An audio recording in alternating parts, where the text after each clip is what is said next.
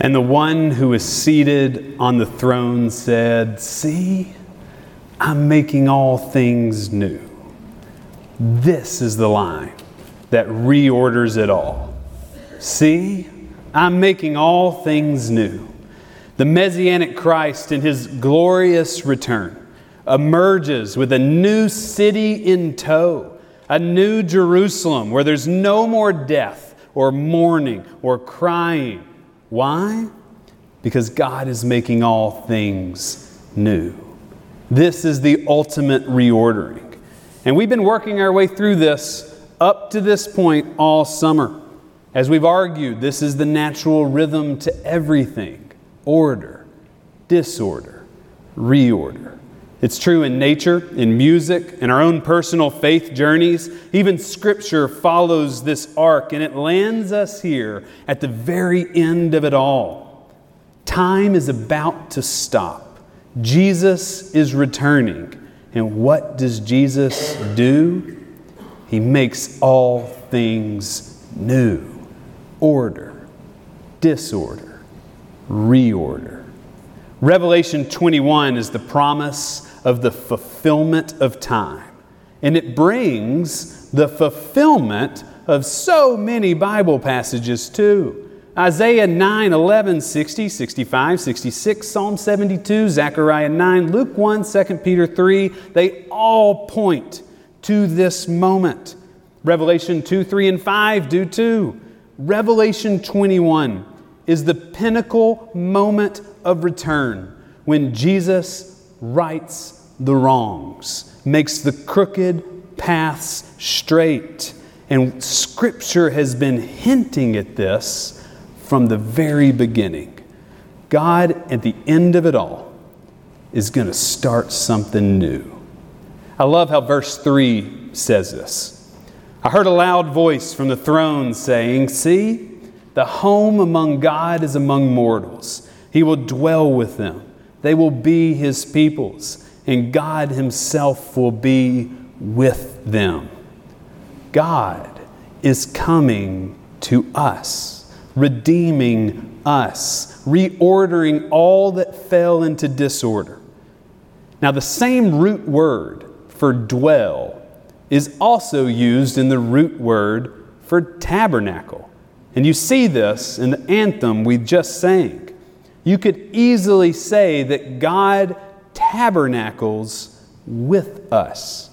I love this phrase, an absolutely beautiful image of the redemptive power that God brings to earth. See, I'm making all things new. This is good news for the world. I mean, it's why we say we have good news. It's why we often use the phrase that love wins. Now, of course, this is apocalyptic literature, which means Revelation 21 hadn't come to pass yet. We haven't reached the end times. It actually hasn't taken place. We just really hope that it does. Revelation is what is to come, not what has come. And that's a really important thing to note. Everything else in the Bible has come, but not this. We're still moving towards those final days. We're still on this side of eternity, which should automatically tell us something. There's still more redeeming to be done. Which really reminds me of this 19th century African American spiritual that it goes like this. I'm not going to sing it. When it looked like the sun won't shine anymore, God put a rainbow in the clouds. The late poet and professor Maya Angelou reflected on this in an interview with Oprah like 6 years ago. When I heard it, it grabbed me. Especially that first line, when it looked like the sun won't shine anymore. That's disorder. That's what we've been feeling for the last 16 months. That's what we've been feeling through our depression and sadness and pain and grief. When it looked like the sun won't shine anymore. We have felt the darkness of the clouds rolling in. We've all entered into that disorder over and over again, and that's the thing about this natural rhythm to things. It's not like we enter into disorder when we're 16 years old and then we get out of it when we get to college and then we never enter into it again. We find ourselves moving in and out of these spaces all the time. We are disordered over and over again. And I know you can relate. You know what it's like to feel under pressure, undervalued, or under stress. You have felt the darkness of disenchantment, or the thunder of a thoughtless person, or the lightning of a losing record. You've been smothered by clouds maybe your whole life. Clouds of panic or depression or fear. Clouds of anxiety or failed dreams, or feeling like you don't have enough friends or a community to support you, or you don't wake up with a lot of hope. And the more we look at the clouds, it just gets darker when we see them. If you've ever had a boss micromanage you, you know the darkness of clouds. If you've ever had a relationship fall apart despite your best effort, you know the darkness of clouds.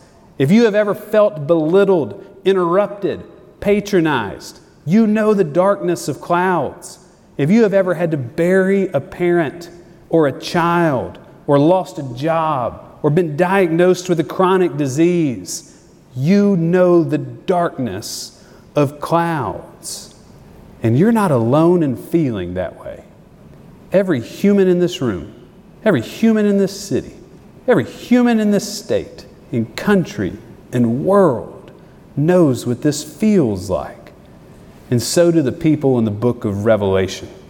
You know, the book was actually written to 7 churches throughout Asia Minor, and all of them are struggling with the darkness of the cloud of Rome. This is why Revelation was written.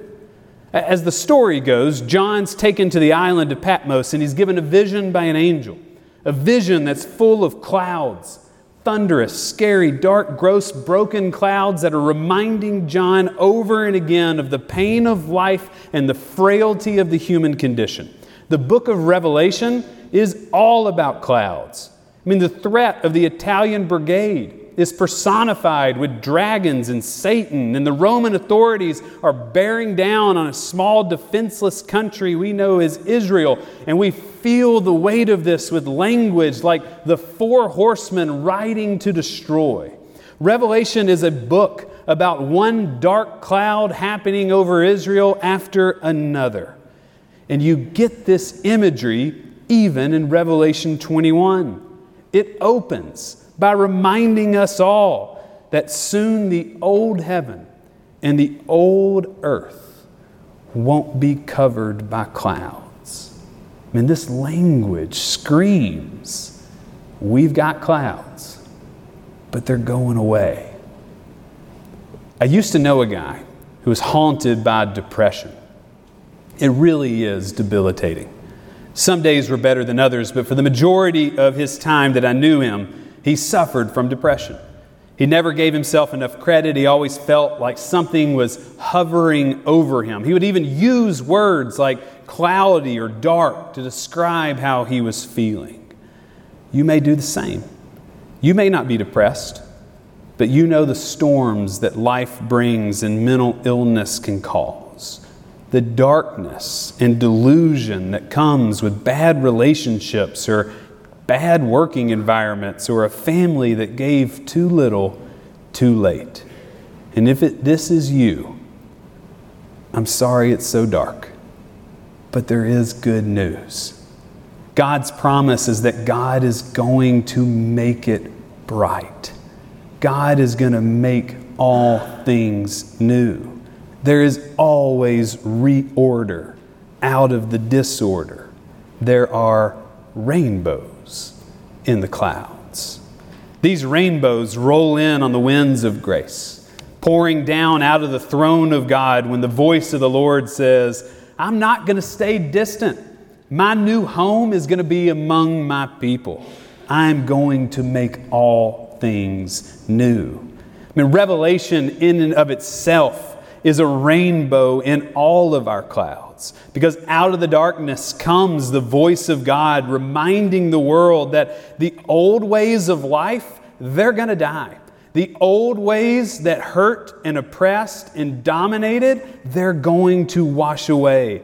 All things will be made new. The disorder gets reordered. There is so much hope in this. For out of the clouds is a rainbow reminding us that God's blessings are for you. God's blessings are being made new. God's blessings can heal your pain or silence your doubt and redeem your sins. God's blessings are the rainbows in our clouds. I know I should stop the sermon here. That was good. That made the point. I should walk away. But I need to make one more lap at this order, disorder, reorder. And the late Maya Angelou gives me the energy to do it. In that same interview as Oprah, which I'll share it with you, you can find it on YouTube, she goes on to say this: "When I go on stage, I bring everyone that's ever been kind to me on stage with me. I say, come with me. I'm going on stage. I need you now. I never feel like I have no help. I have rainbows in my clouds. And the thing to do is, as it seems to me, is to prepare yourself to be a rainbow in someone else's cloud. They may not be like you. They may not eat the same food as you or dance your dances. They may not call God the same name as you. But you can be a blessing. That's what I think." And that's the interview. To be reordered isn't just about being blessed by God. It's also becoming a blessing to others.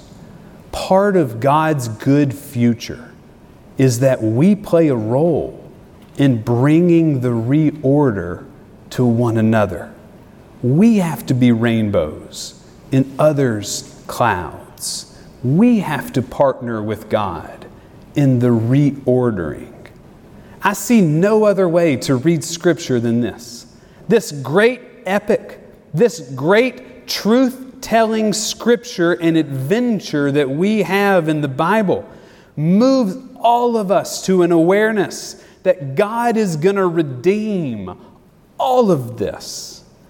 And we're supposed to do our best to help order, disorder, reorder.